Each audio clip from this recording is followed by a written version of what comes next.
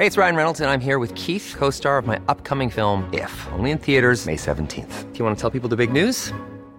All right, I'll do it. Sign up now and you'll get unlimited for $15 a month and 6 months of Paramount Plus Essential Plan on us. MintMobile.com/switch. Upfront payment of $45 equivalent to $15 per month. Unlimited over 40 gigabytes per month. Face lower speeds. Videos at 480p. Active Mint customers by 531.24 get 6 months of Paramount Plus Essential Plan. Auto renews after 6 months. Offer ends May 31st, 2024. Separate Paramount Plus registration required. Terms and conditions apply if rated PG. Ryan Reynolds here from Mint Mobile. With the price of just about everything going up during inflation, we thought we'd bring our prices down. So to help us, we brought in a reverse auctioneer, which is apparently a thing. Mint Mobile Unlimited Premium Wireless. How to get 30, 30, bit to get 30, bit to get 20, 20, 20, bit to get 20, 20, bit to get 15, 15, 15, 15, just $15 a month? Sold! Give it a try at mintmobile.com/switch. $45 upfront for 3 months plus taxes and fees. Promo rate for new customers for limited time. Unlimited more than 40 gigabytes per month. Slows full terms at mintmobile.com. This Mother's Day, celebrate the extraordinary women in your life with a heartfelt gift from Blue Nile. Whether it's for your mom, a mother figure, or yourself as a mom, find that perfect piece to express your love and appreciation. Explore Blue Nile's exquisite pearls and mesmerizing gemstones that she's sure to love. Enjoy fast shipping options like guaranteed free shipping and returns. Make this Mother's Day unforgettable with a piece from Blue Nile. Right now, get up to 50% off at BlueNile.com. That's BlueNile.com. Special thanks to the town of Vail for their support of the Vail Dance Festival and Conversations on Dance live podcast recordings.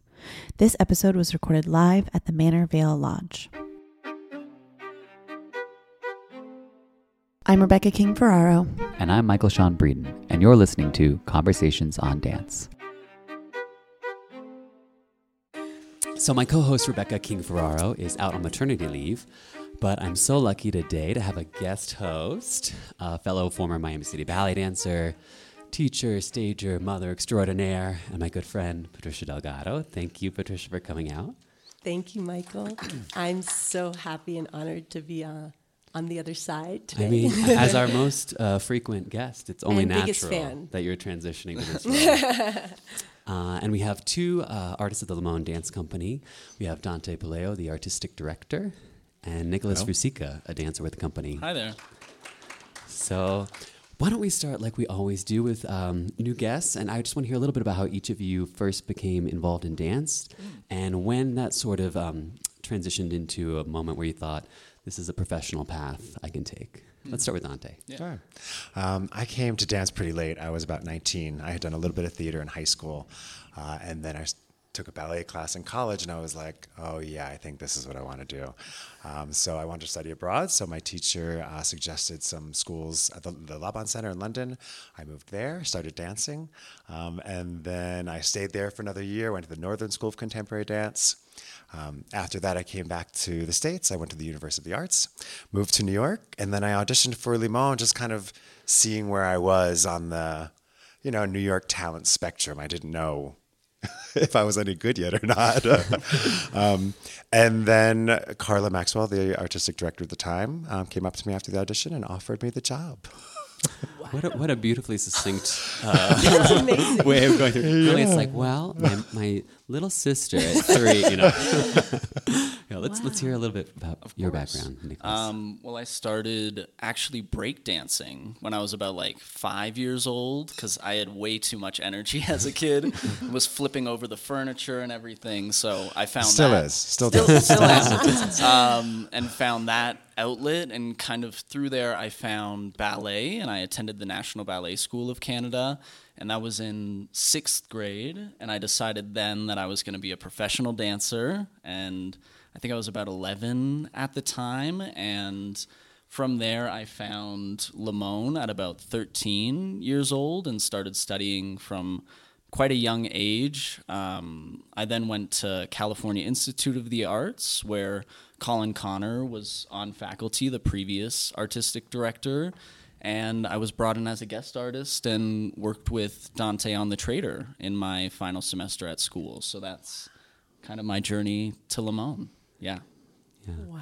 Can we hear a little bit about what about Limón specifically clicked for you guys? And was it immediate, or did you have to kind of lean in and explore?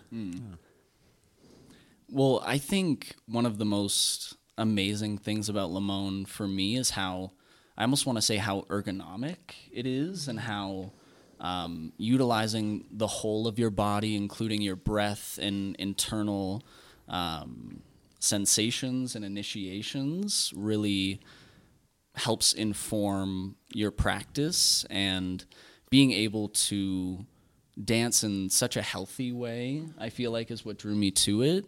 And now I think really the humanity of the work, and how we're not asking to be other than ourselves necessarily, but to use the whole of ourselves in order to engage with the technique. Right. Yeah. What about you, Dante? That's going to be a tough answer to beat. So I came to dance late, and so it was a lot of catch up. So I was always trying to do the steps right and just learn all the things that you're supposed to learn. And then I came to Limón, and that was the moment where all of the movements, all the steps started to make sense, because I started speaking the language versus just saying the letters or the words. But now I was able to speak, and that really happened through the Limón class. I was like, oh, this is how this connects. And then all of a sudden I was speaking with my entire body versus just, okay, I'm doing all the right steps. So that's what really spoke to me, was just that connection to myself as an artist, what I want to say, how I want to say it. And Limón was that vehicle for me. Right. Something that's really interesting to Patricia and I, we were talking about this earlier today. Maybe you want to take this away, because it's, neither of us got to go to college before our careers. So I think we're super curious about. I always love meeting artists who had that college experience, those 4 years, like post high school, to like not just develop the craft, but just develop yourself as a person. And it was something that was hard for me to decide when I was offered a job in the company. I was very grateful, but it was a disappointment. I wanted to do both. So I always want to hear, it's like, what happened in those 4 years for you that like you feel today has informed you as an artist? I think as an artist inside of, like college and training in those 4 years, I gained a lot of exposure to different ideas, and I found not only from my faculty, but also from the peers I was working with. At Cal Arts, it's very, like in your first year, you're choreographing, right away. They want creative collaborations, interdisciplinary collaborations. So I got to work with animators and visual artists and actors in many different capacities, which definitely opened my mind. And working with those peers has set me up in quite a great way, especially when we approach our contemporary works and our new commissions, to, have those skills, and especially inside of things like improvisation and stuff like that through school. Would you say it almost like it gave you a sense of having a voice yourself? Oh, absolutely. Yeah. And also just for myself, I think I also needed those 4 years to develop and mature just as a person in order to do the work we're doing today. Yeah. I love that you mentioned your peers, because I do feel like the hierarchy of a ballet company, for example, you get in and there's just like so much to look up to, and not necessarily in the most like always nurturing environment, but the idea of having like a freshman class and a sophomore class, and even just like the entire university supporting one another from different forms. It's just, it's beautiful. I love it. Dante, I know you started the ballet in college, so what happened? Yeah. I didn't know I was an artist. I was probably a creative person. My dad is in the back of the room, so he might be able to give you a little bit more information. So I didn't know that was a thing. I was playing Super Mario Kart, I was eating devil dogs, and I didn't have an expression. I wore a bunch of funky clothes, and I was always different. But then dance, those 4 years channeled and gave me the tools to channel all of the stuff going on inside of me. Did you ever feel frustrated that you hadn't started earlier? That went back and forth. There were times where I was like, oh, I wonder what would have happened if only I, and then I was like, you know what? I came to it when the moment I came to it. Beautiful. And, I am here. No, and you're such and an I'm example. happy here. So. Yeah, beautiful.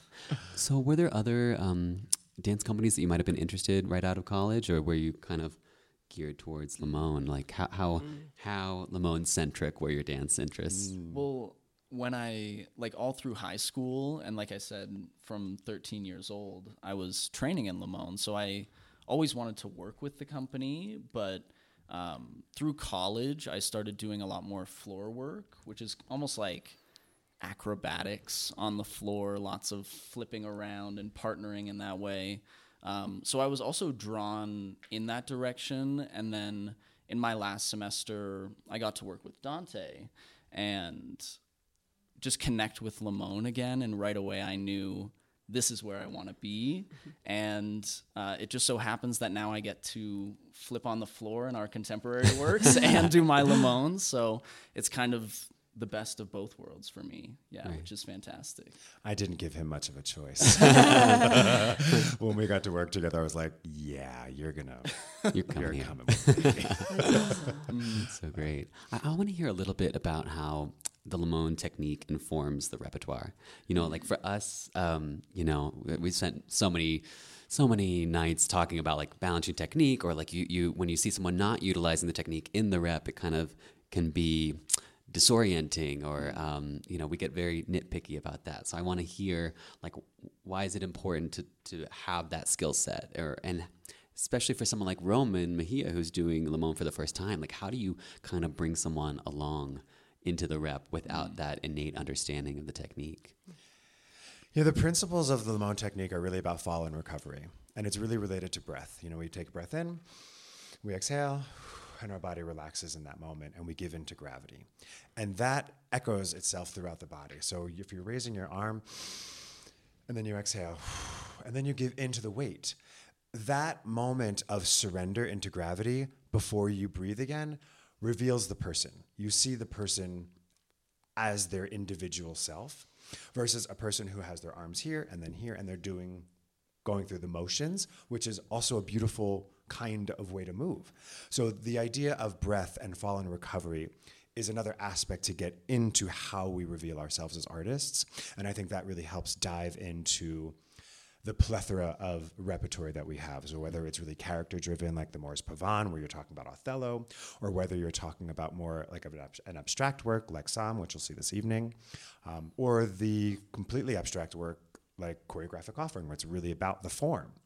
So within each of those arenas, you can really experience the artists as individuals because you see them giving into gravity, and then in that moment, then you see them come back alive.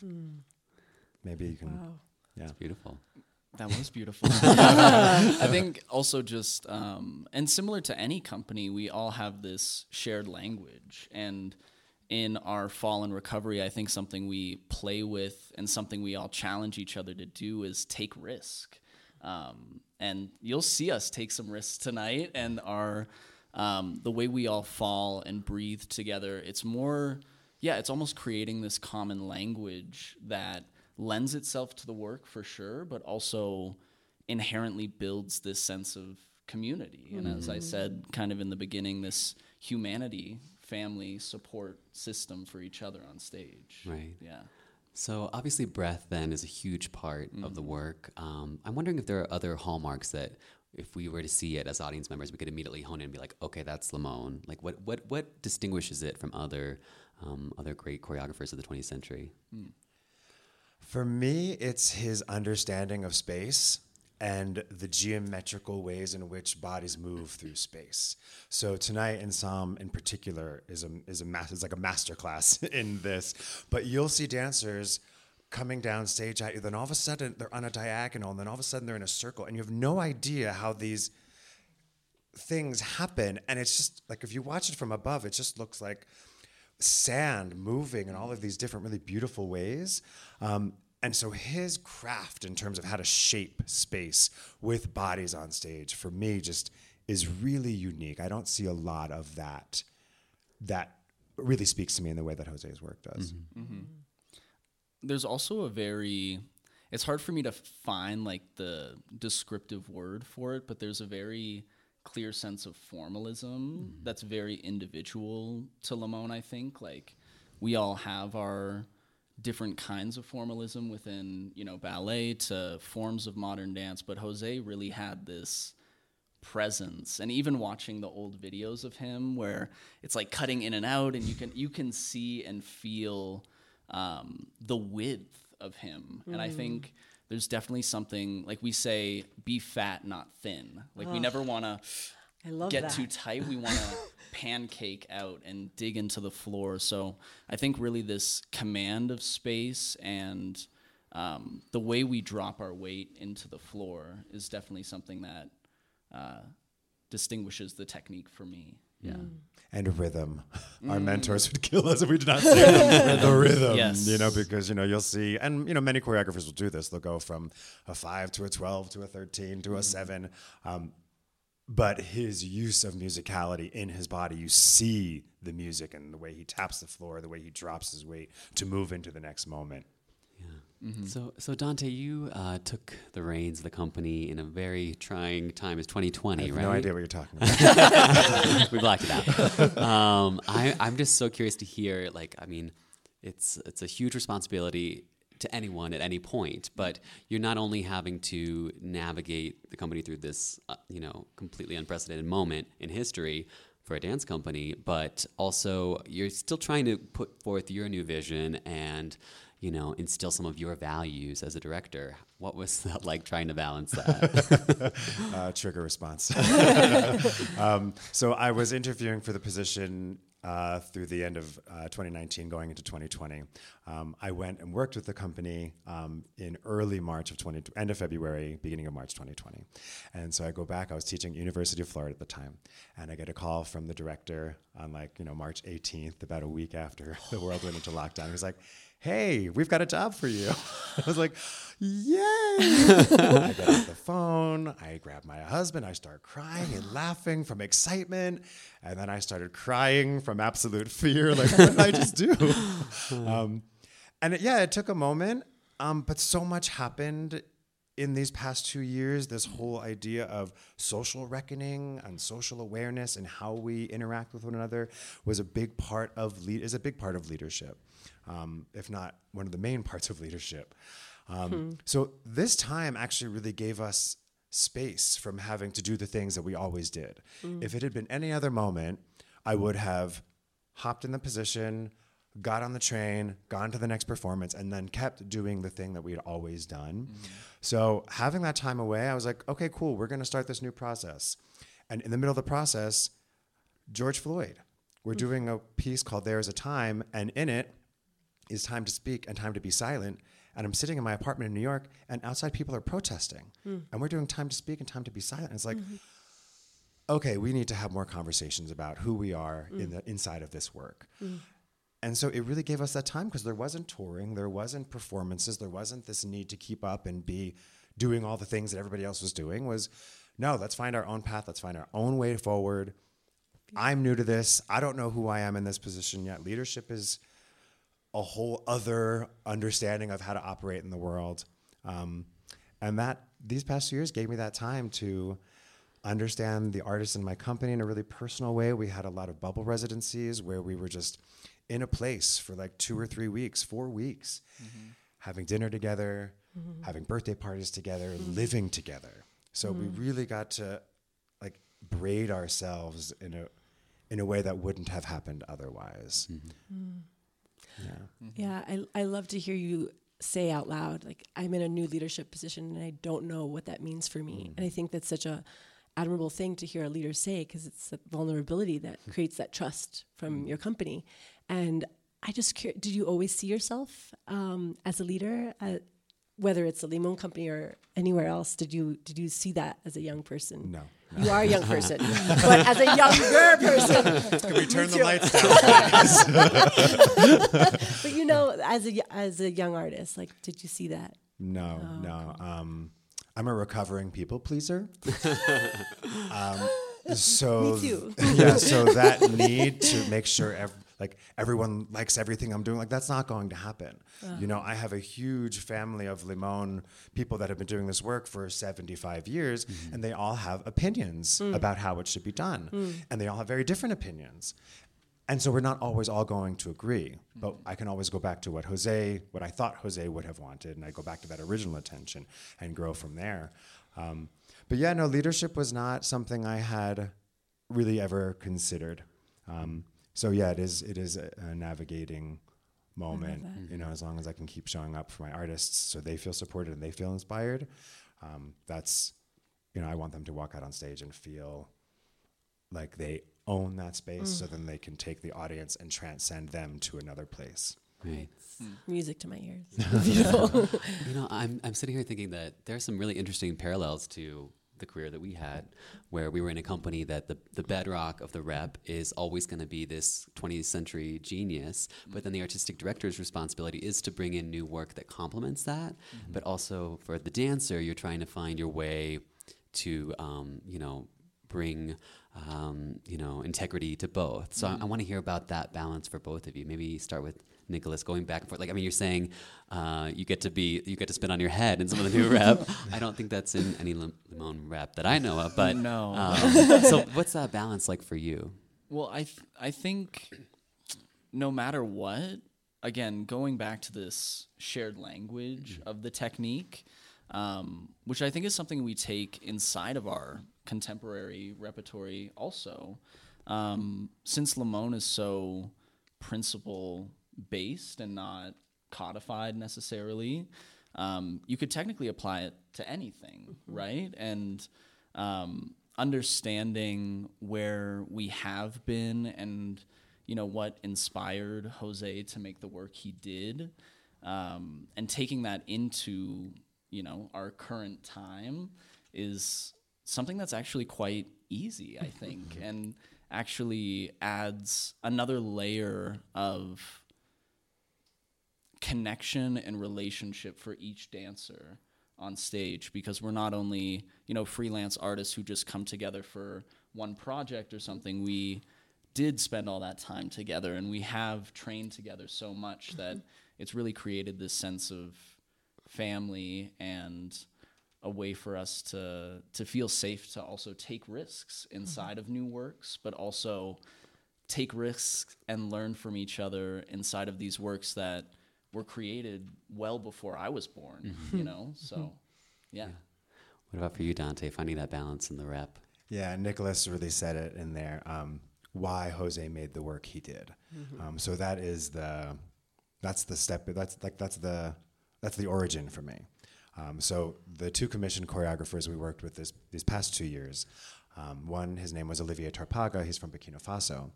And his life story is really similar to Jose's, where he was born into a war-torn country, in a class revolution, from a musical family, immigrated to America. And I'm hearing these things Olivier say. I was like, that's literally Jose's story. So now what is it to engage this artist who experienced something very similar to what Jose experienced, and then have their works be in conversation with each other on the stage? So you can really think about what creates an artist of this stature. And then the other choreography we worked with this year, his name is Raul Tamez. It's the first Mexican choreographer that has staged a work on the company since Jose Limón himself. So, how did you find him? Sorry. When I was in the company, there was a student in the institute. She was in Slovenia, and she met this person, super talented, made this beautiful work to Beethoven's Ninth. And she was like, you really should just meet this person. And so I saw his work. It really reminded me of Pina Bausch, who was one of my favorites. And I was like, I think this would be an interesting conversation. Wow. So, you know, the aspect of heritage, and I had him talk about what immigration and colonization looks like for him, and have him share that with our company so we can share that with the world. So we're looking at Jose's work and his experience inside of that reality, and then looking at a contemporary artist and how their experience from that reality impacts their artistry. Wow. Amazing. So it's the 75th anniversary for the company this year, which is a landmark that few dance companies have ever met in America. I'm wondering if you could tell us a little bit about the process of planning that season and preparing it as a dancer as well. Let's see. The 75th was already in motion. It was already being planned when I came in. So I just sort of picked up what was happening and then started to reshape it with the two choreographers I wanted to work with, and then how we were going to tour that work. Well, when you come to the performance tonight, you'll see that before each work, I have a really short narration that just gives you a hint of context, whether it's a couple of quotes from Jose or a little bit about his life and why he made the work he made. So for me, giving our audiences context to what he made and why he made it, so you just have a little bit of a hook. You're not being spoon-fed. I'm not giving you all the information, but just a little bit so you can go, oh, okay. So that way people who are familiar with the work and who know the story can just be taken back into that memory. Like, oh, that's right. And people who aren't familiar with the work, which is a lot of my focus, is these next generation audiences and artists. How do I engage them? How do I make them interested? How do I make them care about what I care about, what we care about so much? So it's how I frame the concerts, how I frame the works. That's really my mission for the 70th anniversary, and then how I think we'll be moving forward. I love that. I mean, I think, you know, I love what you said about audience members that are already familiar with the work, because, I mean, how many times have we seen like a Swan Lake or whatever, but if you could have that, if you go back to that original feeling and the original context, it can enrich the whole performance in a way that you might not even remember. You know, and then each season we can look at the same work in a different way. You know, it's like I can take Psalm 5 years from now and be like, okay, this season we're going to really focus on this aspect of it instead of this aspect of it. So then you get to look at the work through a new lens. And if I can keep giving my audiences new lenses with which to look at the work, then they'll keep coming back. Well, and it keeps the dancers too with intention and focus. Yeah. You don't get, you don't go on that, you know, we've done this so many times, I'm just going to keep doing it. Or I'm going to have my own idea and yet a collective idea as a company. Well, and I think that's something that was so amazing about this preparatory period. Of course, we were in the pandemic, which we still are, and was not fun at all, but we got this time, as Dante was saying, where we really got to investigate all together. And something that I love about Dante is that he asked us what we saw for the 75th, or, we watched, you know, the full Winged together.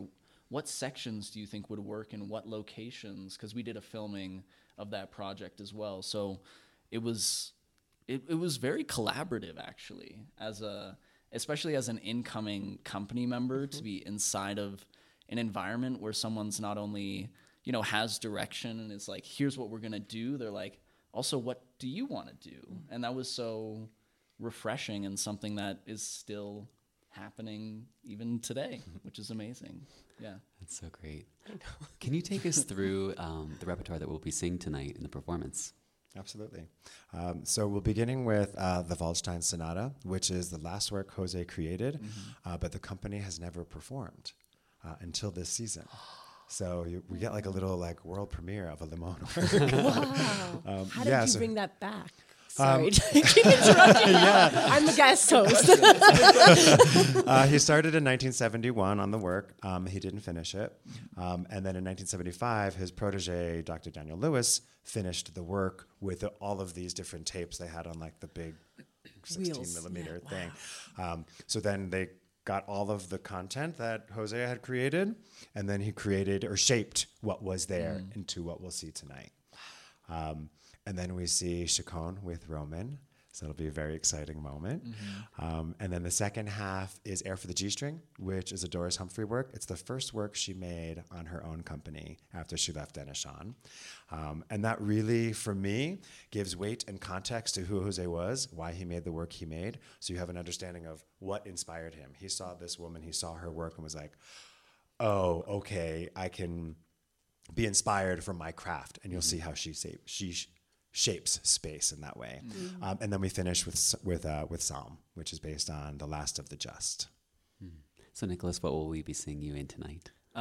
Both the Waldstein Sonata and then Psalm. And I'll be doing the soloist role, the burden bearer, tonight, which I'm very excited about. Have you performed this before? All through our Joyce season and everything, but I had a slight injury, so I went into the Psalmist track, and Joey Columbus did all of the burden bearer. So this will be my first time back in a little while. So I'm very excited. Yeah. Nice. What was your preparation for that like? Like, how does that differ?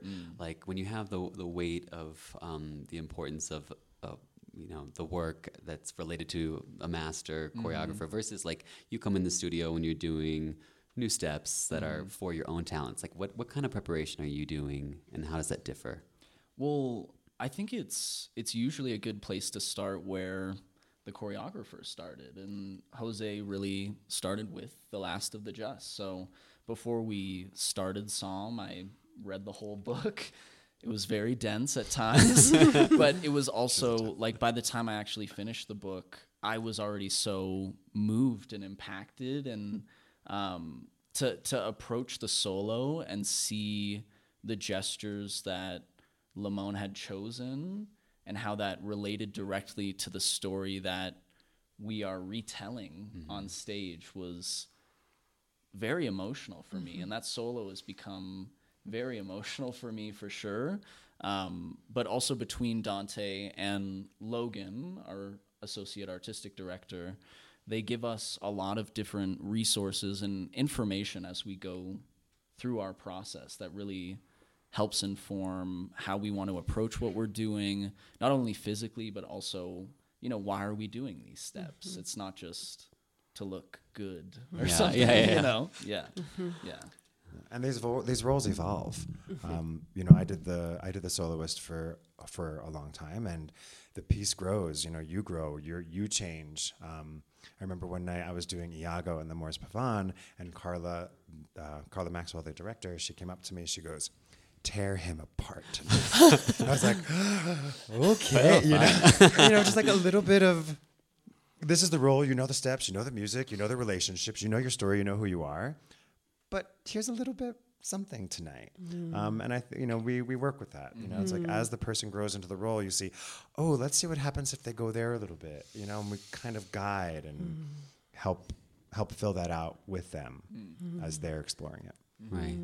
So it's the company's 75th anniversary, and I'm just curious, Dante, for you as director, where you want to take the company in the years to come, and Nicholas, as a dancer, where you see yourself fitting into that path. Oh, yeah, you're going to have to sign up for our newsletter and follow us on social media if you want to see what's coming up next. That plug in there.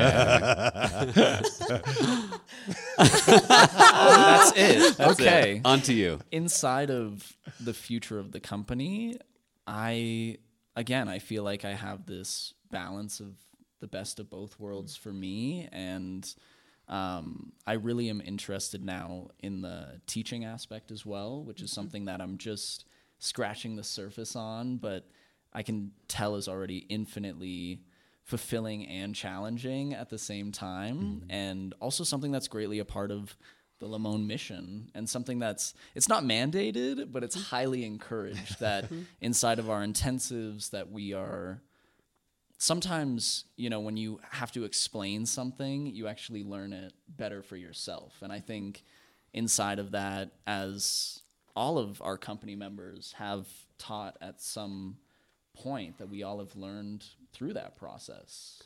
I think that's really great. That's so Beautiful. Interesting. I, as someone who didn't get to teach until after, I was like, man, this would have helped me if I'd figured that out. But Dante, you started teaching and choreographing and staging quite young as well. So this is something that I think, are you encouraging this among your dancers? 100%. Yeah, it was when I first started teaching Limón, I was like, oh, now I get it. I was like, why weren't we doing this sooner? So yeah, last year when we were at Perry Mansfield for the summer, we did the 4 weeks we had the company teaching them each other, and then when the students came, teaching during the intensive, and then Logan and I, the associate artistic director, we would watch their class, we'd have a conversation about their pedagogy, and then they'd go and teach again so they could have some time to refine their practice. And then we went to another intensive, and then they got to just teach, really like live in that world. And then once you start doing that, once you start reconstructing the works, then you really understand the nuance and you really can dive into it. That way when you go back into it, you have more to offer the work. Right. Yeah. Well, I think this is the point that we can open up to audience questions if anyone has something they'd like to ask. Sarah. I really enjoyed your audience interaction on Friday night and wondered how that idea evolved. I sort of, as we were doing it, I thought this feels like yoga. But just like to hear a little bit more about that. Yeah, sure. So Damien Wetzel actually approached me about it when we were talking about building out this performance residency that we're here. And he said, would you mind doing a lecture demonstration or an audience participation moment? And I was like, yeah, of course, that sounds super dope. Let's figure it out. So I was going through the rep and I couldn't really figure out what we would do like in space, 2,000 people, like that's what are we gonna do? So then I thought of, there's a time, is this opening circle and we're all connected and it's really just about grounding yourself and then connecting to the world. And I was like, well, that's really a perfect moment as we're out here in the middle of this gorgeousness. Let's ground ourselves and connect to each other and what we're surrounded by. So we talked about that and he was like, yes, let's do that. And then it was shaping it, or how much do we do? How long is it gonna last? And then that conversation evolved into what you experienced on Friday night.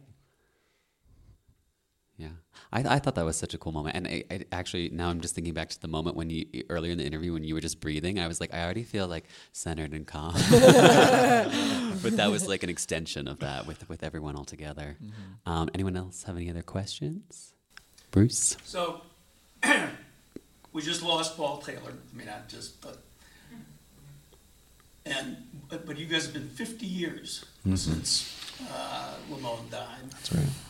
And you think about the company continuing on, and you sort of wonder which companies are going to continue and which, and to have endured that long seems almost unbelievable. And I'm wondering if is there a core of people? What made it actually manage to continue to succeed?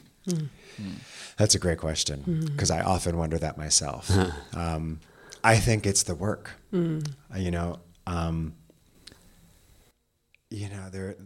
was the first company to say that a legacy company is a thing. At that time, any founder, if it wasn't the founder, then there wasn't a company. So that conversation after he died was like, well, then why would you keep doing the work? Like, but we still keep going to see the Mona Lisa. We still keep listening to, Bach. We still engage.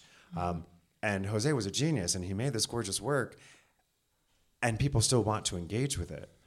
So now it's my job, 50 years later, to find these new ways to engage with it so we can continue having it being in places where people can digest it and have conversations about it. That's such a good question, and one I ask myself all the time. Sorry to, again, interrupt. I would love to almost commend you, because I'm sure it's been happening, but the fact that you empower your company, the community that you're within, to teach it so confidently, and that's keeping the work alive. And it's such a unique thing. I never heard this.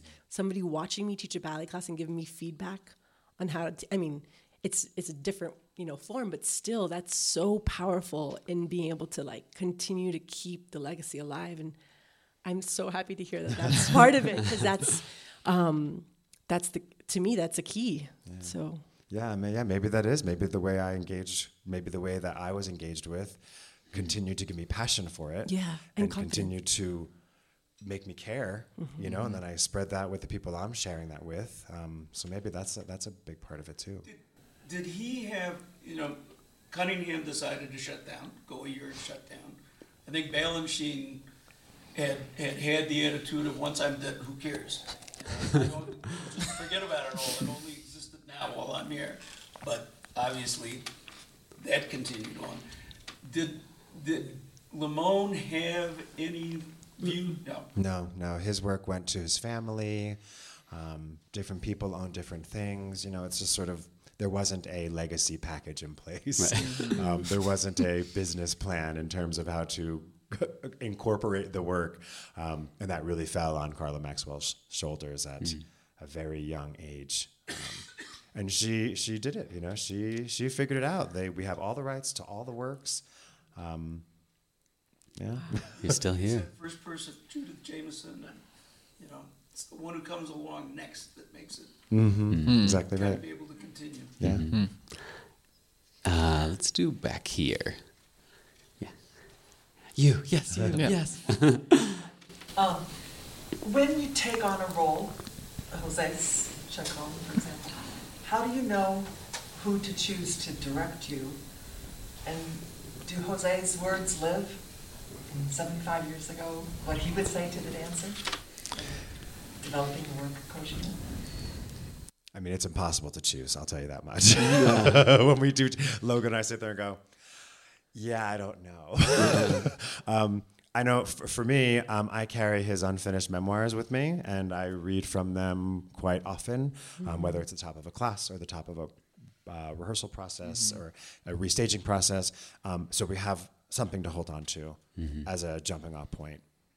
Maybe you can, yeah.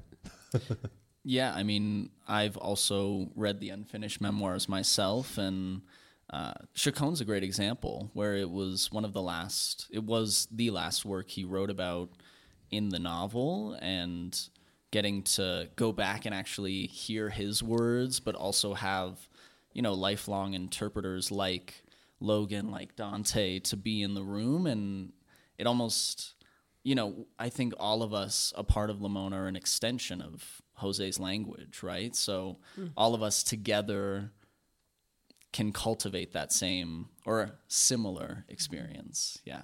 Right. Do you have a question? I hope comment, okay.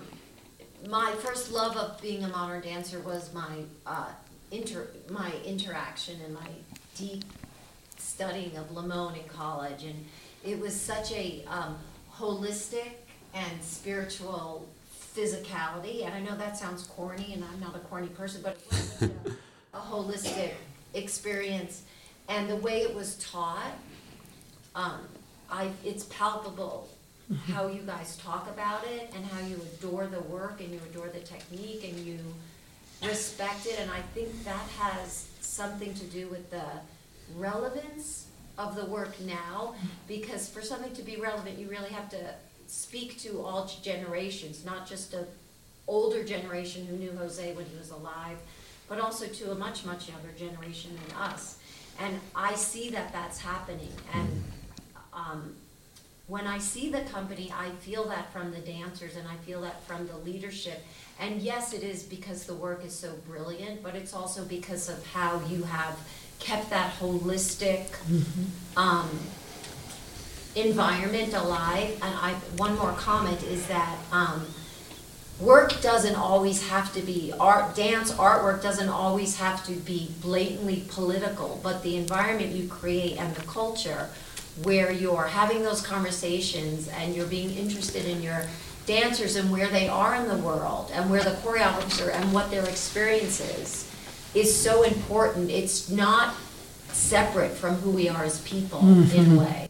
So that's why I love dance, and that's this conversation. And I don't really have a question because it's so articulate what you guys are saying. I just want to offer that as a dancer person. Like, I feel it. Like, yes, from the 80s, being with Sarah Stackhouse in the studio was a spiritual relationship, and learning Chacon was a spiritual experience. So thank you. Beautiful. If anyone wants more of this, Jody will be in this seat with Patricia as guest host again later on this week, I believe. So thanks, Jody. All right, I think that's all we have time for, but thank you all for joining us, and that was so beautiful. Thank you for illuminating Limón for us. Thank you so much. Thank you.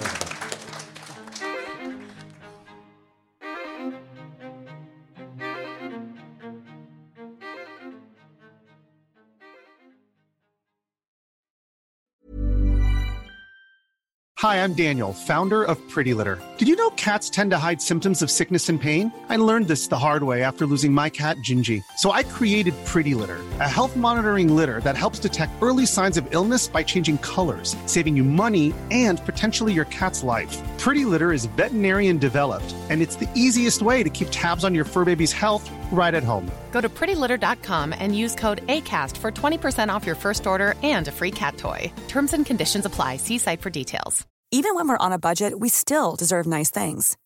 Quince is a place to scoop up stunning high-end goods for 50 to 80% less than similar brands. They have buttery soft cashmere sweaters starting at $50, luxurious Italian leather bags, and so much more. Plus, Quince only works with factories that use safe, ethical, and responsible manufacturing. Get the high-end goods you'll love without the high price tag with Quince.